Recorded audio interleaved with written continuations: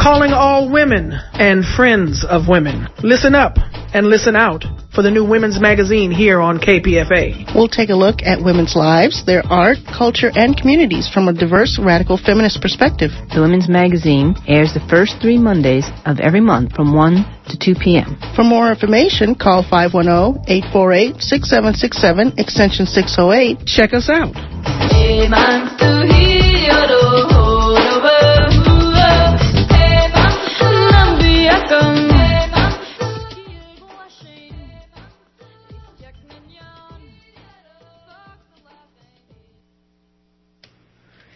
This is 94.1 KPFA Berkeley, 89.3 KPFB Berkeley, 88.1 KFCF Fresno, and online at kpfa.org. It is now 3 p.m., and up next is Cover to Cover.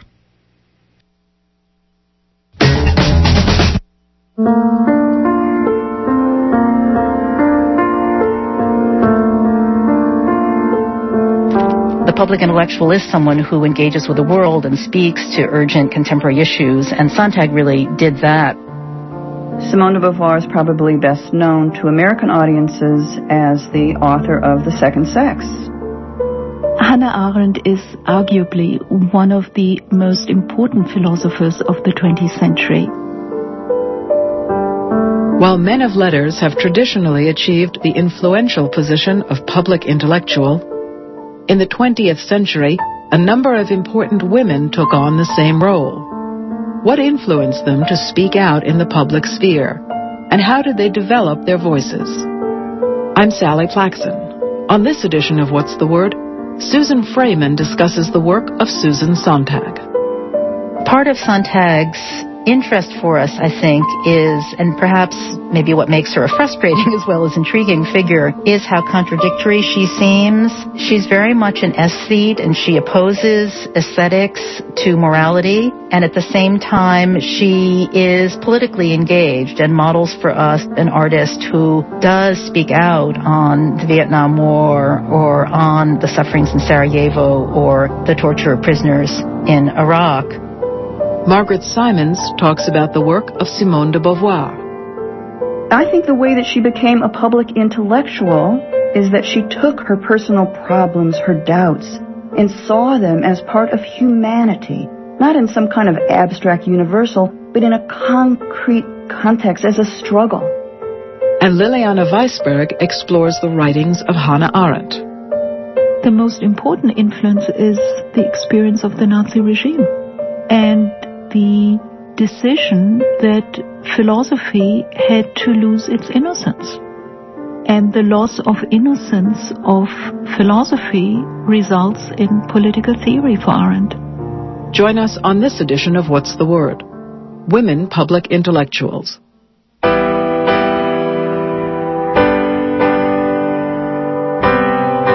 The public intellectual is someone who engages with the world and speaks to urgent contemporary issues, and Sontag really did that, whether it was speaking out against the Vietnam War or spending time in Sarajevo and talking about the suffering of Bosnians. Susan Freeman is a professor in the Department of English at the University of Virginia. She's the author of Unbecoming Women, British Women Writers and the Novel of Development, and Cool Men and the Second Sex. She wrote in a number of genres. She wrote 4 novels, is best known for her non-fictional essays, but she also wrote a play, and she directed movies and directed plays and did a TV special. Sontag was born in 1933 in New York City and grew up in Tucson and Los Angeles. She graduated from the University of Chicago at 18 with a degree in philosophy. Went on to study at Harvard, Oxford, and the Sorbonne, got married, and got divorced. And as she put it later in an interview, she arrived in New York City from Paris in 1959 with a 6-year-old son, $30 in 2 suitcases, and that was her entree. But by 1963, she had published her first novel. The following year, she writes Notes on Camp, which got a lot of attention. It came out in Partisan Review, and that was the beginning of it all. Her first big book is Against Interpretation, which includes Notes on Camp and also the title essay that comes out in 66. In some sense, says Freeman, Sontag was a child of her time when she burst onto the scene in the 1960s. By the time the anti-war movement is picking up, she is going to add her voice to that. In 1977, her book On Photography was published. In it, she discusses the effects of overexposure to atrocities. What happens if you see the 17th image of some act of terrible violence? Can you respond in the same way as the first time you see such an image? And do we, in fact, become inured to photos of acts of violence? Does it have a sort of anesthetizing effect on us? In On Photography, she says that photos can temporarily make the event more real, but her emphasis is on her concern that with repeated exposure, the event will actually recede and become less real. Sontag revised her view in her 2003 book, Regarding the Pain of Others. At that point, she really says, no, even if we're exposed many times, we can be haunted by these photos, and these photos can invite us to ask questions about who is accountable for this violence. Sontag writes, that we are not totally transformed, that we can turn away, turn the page, switch the channel, does not impugn the ethical value of an assault by images. Such images cannot be more than an invitation to pay attention, to reflect, to learn, to examine the rationalizations for mass suffering offered by established powers. Who caused what the picture shows? Who was responsible? Is it excusable? Was it inevitable? Like many successful women, says Freeman, Sontag was asked about her feelings on feminism. Sontag called herself a feminist, repeatedly expressed her sympathy with feminist agendas, took for granted that history is patriarchal history, and yet really resisted making women and gender injustice the focus of her work, although it would be that recurrently, but certainly not to the exclusion of other issues. This is in some ways perhaps surprising, since she does come of age in a way that really coincides almost completely with the origins of the second wave women's movement, 1968 usually being given as the starting date for that. At the end of Regarding the Pain of Others, Sontag raises the question posed by Virginia Woolf in 3 Guineas. And she closes that book by saying, are women more apt to question the inevitability of war? And she just says in parentheses, probably yes. So there's a moment where you could say it's an uncharacteristic moment in terms of her work overall, but it's a moment where she acknowledges the extent to which her thinking about not only war and photography, but presumably also style and camp, and all of her work is necessarily in some sense informed by her speaking, not just as an intellectual, but as a female intellectual. Woolf talked about how as women we think back through our mothers, and Sontag is thinking back through Woolf and other women. Sontag was also influenced by a circle of women in New York that included Elizabeth Hardwick, Mary McCarthy, and Hannah Arendt, and a circle of intellectuals in France that included Simone de Beauvoir. So I think that Sontag, as much as she may have looked to certain male models, and I think she unquestionably did, was also very interested in women who showed that women could make an important intellectual contribution. Sontag's work, says Freeman, continues to be relevant today, both in terms of contemporary academic concerns and in terms of contemporary political issues. She was very outspoken on the importance of protecting free speech in general, but specifically the free speech rights of artists. Her concern with the suffering caused by war and the questions that she asked about whether or not photographs can make us more sensitive to or else desensitize us to the suffering caused by war clearly is something we need to continue thinking about. Above all, says Freeman, Sontag valued style. Style above content. Our immediate response to style without any attempt to interpret So I'd like to read something from Against Interpretation and then fall silent, not offer any commentary, but let her words speak for themselves. This is from Against Interpretation, 1966. Interpretation is the revenge of the intellect upon art. By reducing the work of art to its content and then interpreting that, one tames the work of art. Interpretation makes art manageable. Interpretation makes A Streetcar Named Desire about something, about the decline of Western civilization. Apparently, were it to go on being a play about a handsome brute named Stanley Kowalski and a faded, mangy belle named Blanche Dubois, it would not be manageable. What is needed is more attention to form in art. Equally valuable would be acts of criticism which would supply a really accurate, sharp, loving description of the appearance of a work of art. Essays which reveal the sensuous surface of art without mucking about in it. In place of a hermeneutics, we need an erotics of art. Susan Sontag died in 2004.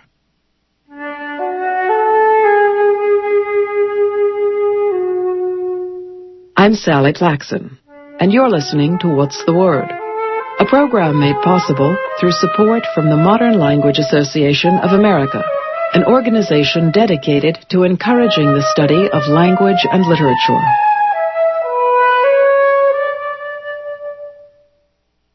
Simone de Beauvoir is probably best known to American audiences as the author of The Second Sex. It was named one of the most important books in the 20th century by Time magazine. It laid the foundation for the women's liberation movement that came years later. It was published in English in 1952. Margaret Simons is a professor and chair of the Department of Philosophy at Southern Illinois University, Edwardsville. With Sylvie Le Bon de Beauvoir, she's the co-editor of a 7-volume series of Simone de Beauvoir's writings in New English translations. The first volume in the series is Beauvoir's philosophical writings, followed by The Diary of a Philosophy Student, Volume 1, 1926 to 1927. Beauvoir made her role as a public intellectual out of her own experience as a woman, from her personal experience of racism in the States, from her personal experience of being in the midst of this radical social change where women first gained access to the public domain in France, as an intellectual writing against the French public in the Algerian War, and then at the end of her life writing in support of old age, support of people trapped in nursing homes. She created her role as a public intellectual out of her personal life, but it far transcended her personal life, and perhaps actually gave us a model of what a public intellectual means for a woman.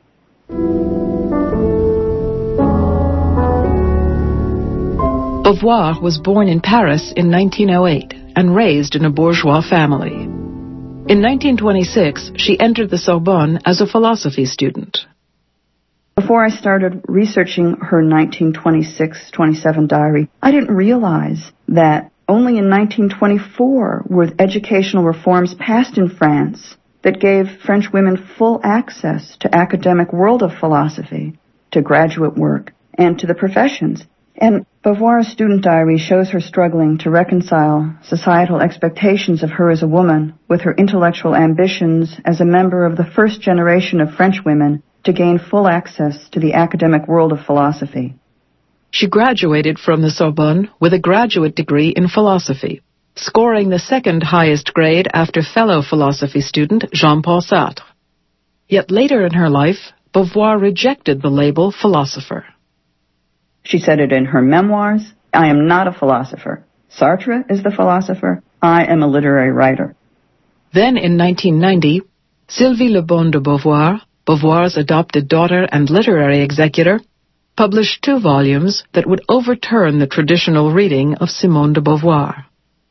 They were her war diary, written at the beginning of the occupation of World War II, and the letters to Sartre. The reason that these were so important is that Beauvoir had previously been known, really traditionally still is known by a lot of people in the States, as Jean-Paul Sartre's philosophical follower. Also in 1990, Sylvie Le Bon de Beauvoir donated Beauvoir's handwritten student diaries to the Bibliothèque Nationale, where they were made available to scholars. I was shocked at what I found.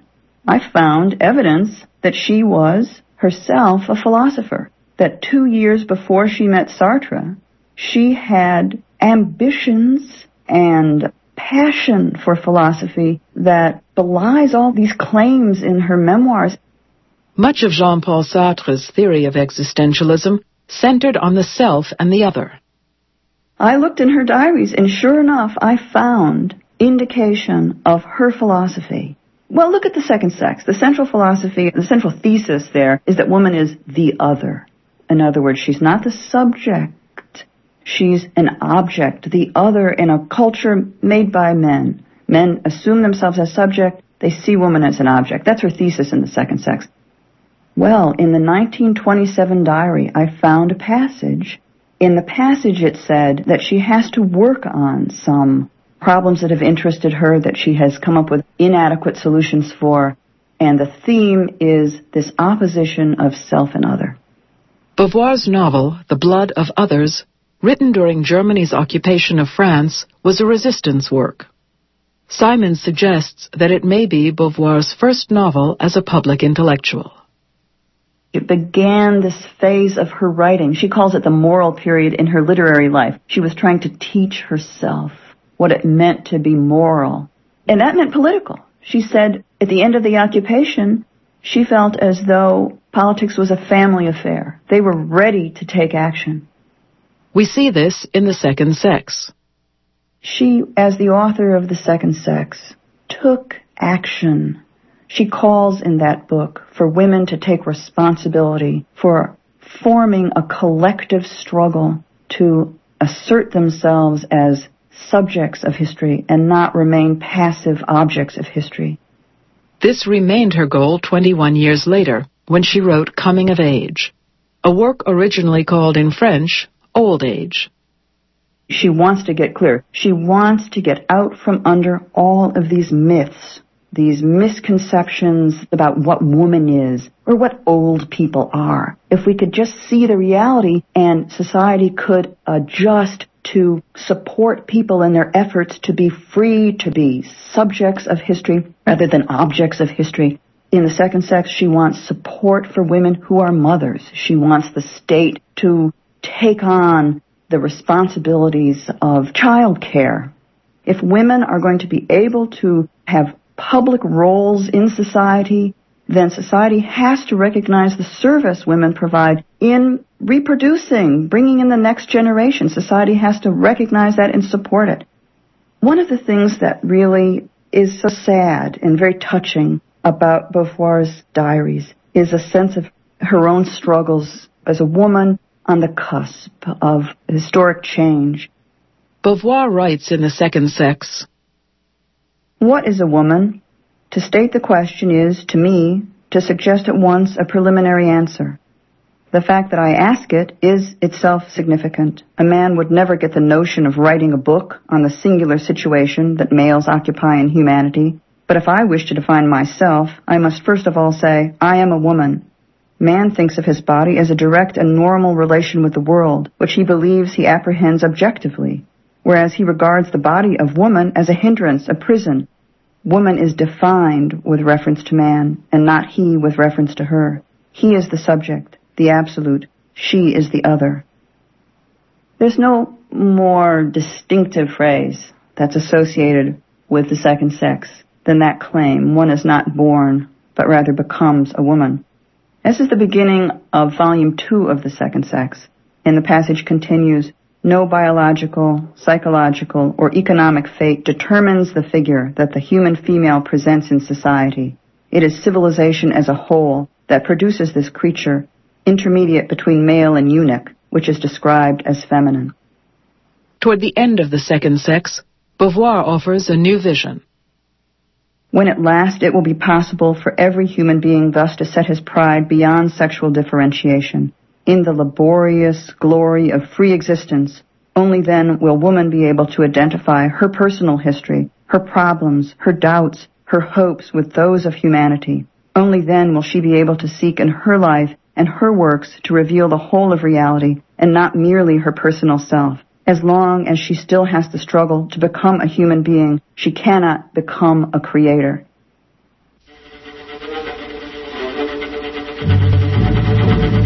I'm Sally Plaxon, and you're listening to What's the Word? Women Public Intellectuals.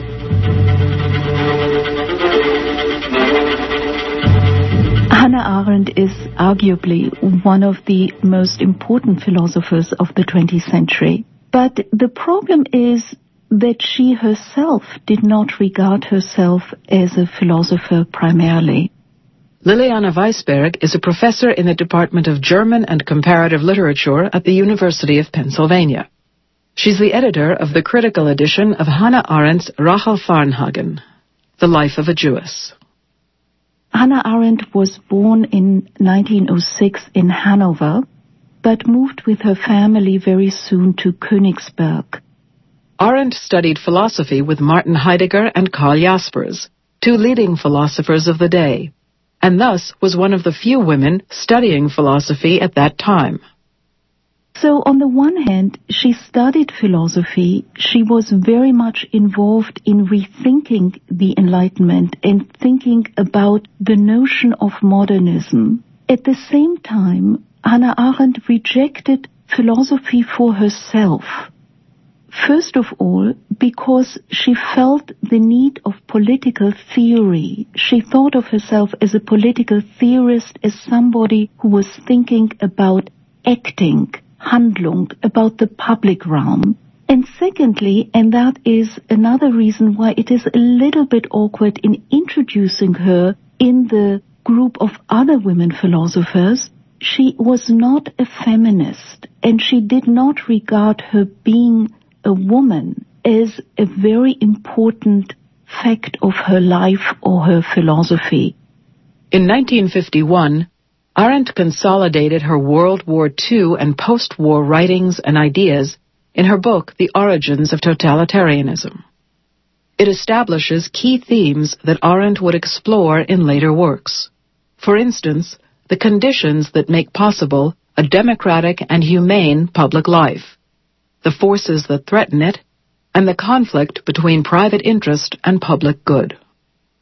And her idea of totalitarianism was a political system in which the individual, and that was very important for Arendt, would lose all power of action, the kind of state that was run by a party and that would no longer give sufficient space for the kind of human relationship that she would envision in a democratic society. Her 1958 work, The Human Condition, emphasized the importance of plurality, that we live in a world with others. Plurality is what is needed to make a democracy.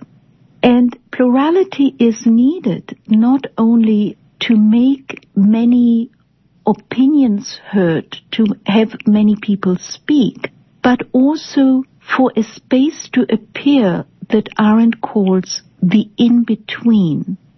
In her book of essays, Men in Dark Times, she identifies a potential threat to plurality: withdrawal.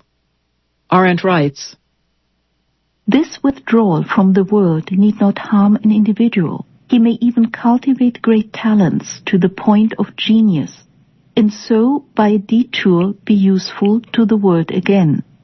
But with each such retreat, an almost demonstrable loss to the world takes place. What is lost is the specific and usually irreplaceable in-between which should have formed between this individual and his fellow man." This quotation, I think, shows that Arendt insists on plurality, both because she wants this multiplicity of voices, but also the space in between that needs to develop. And it also indicates something else, namely Arendt's critique of modernity. Modernity is something that she fears produces this loss of the world, the withdrawal of the individual from the public realm. And one striking example of this withdrawal is the case of Adolf Eichmann. Arendt was engaged by the journal The New Yorker to go to Jerusalem and witness the trial of Adolf Eichmann. The articles were eventually revised as a book called Eichmann in Jerusalem, a report on the banality of evil.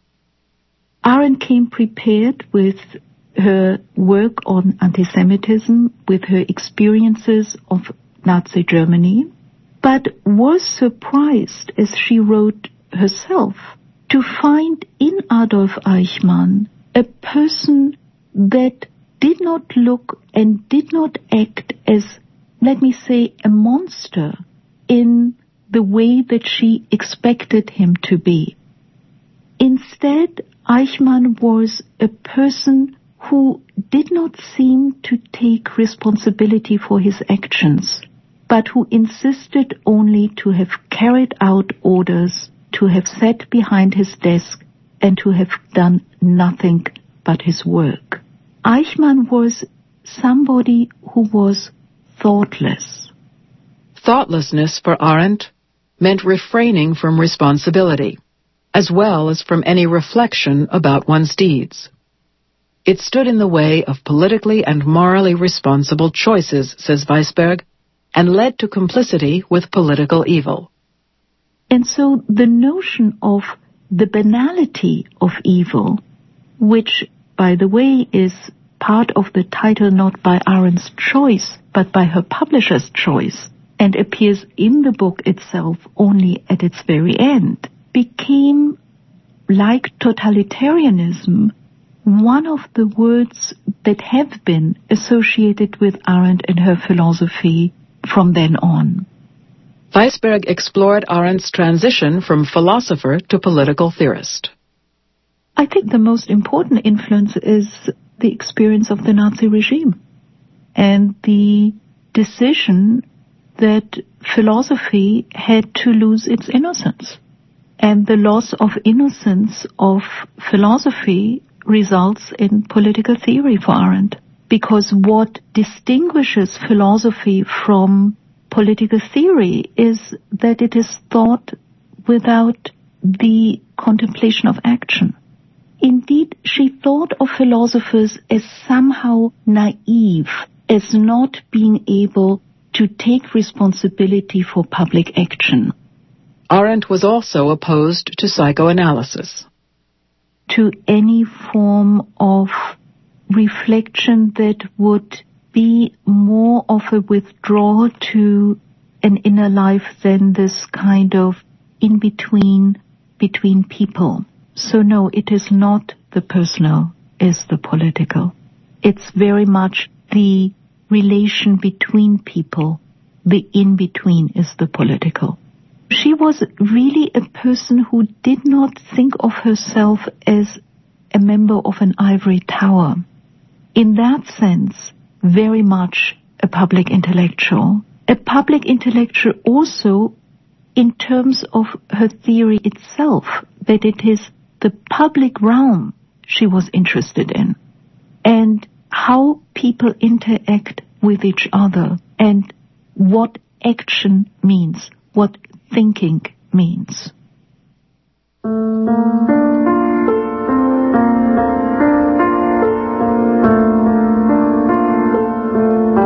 This edition of What's the Word? Women Public Intellectuals was written, produced, and narrated by Sally Plaxon. Technical Director, Duke Marcos. Production Coordinator, Lee Morgan. Production Engineer, Steve Weiss. For a list of works mentioned on this program, please write The Modern Language Association of America, 26 Broadway, 3rd floor, New York, New York, 10004, and ask for a copy of the list for program number 230. That's the Modern Language Association of America, 26 Broadway, 3rd floor, New York, New York, 10004. Or call 646-576-5102. That's 646-576-5102. To To listen to other programs in the series, visit our website, www.mla.org. You can contact us by email at wtwradio@pacbell.net.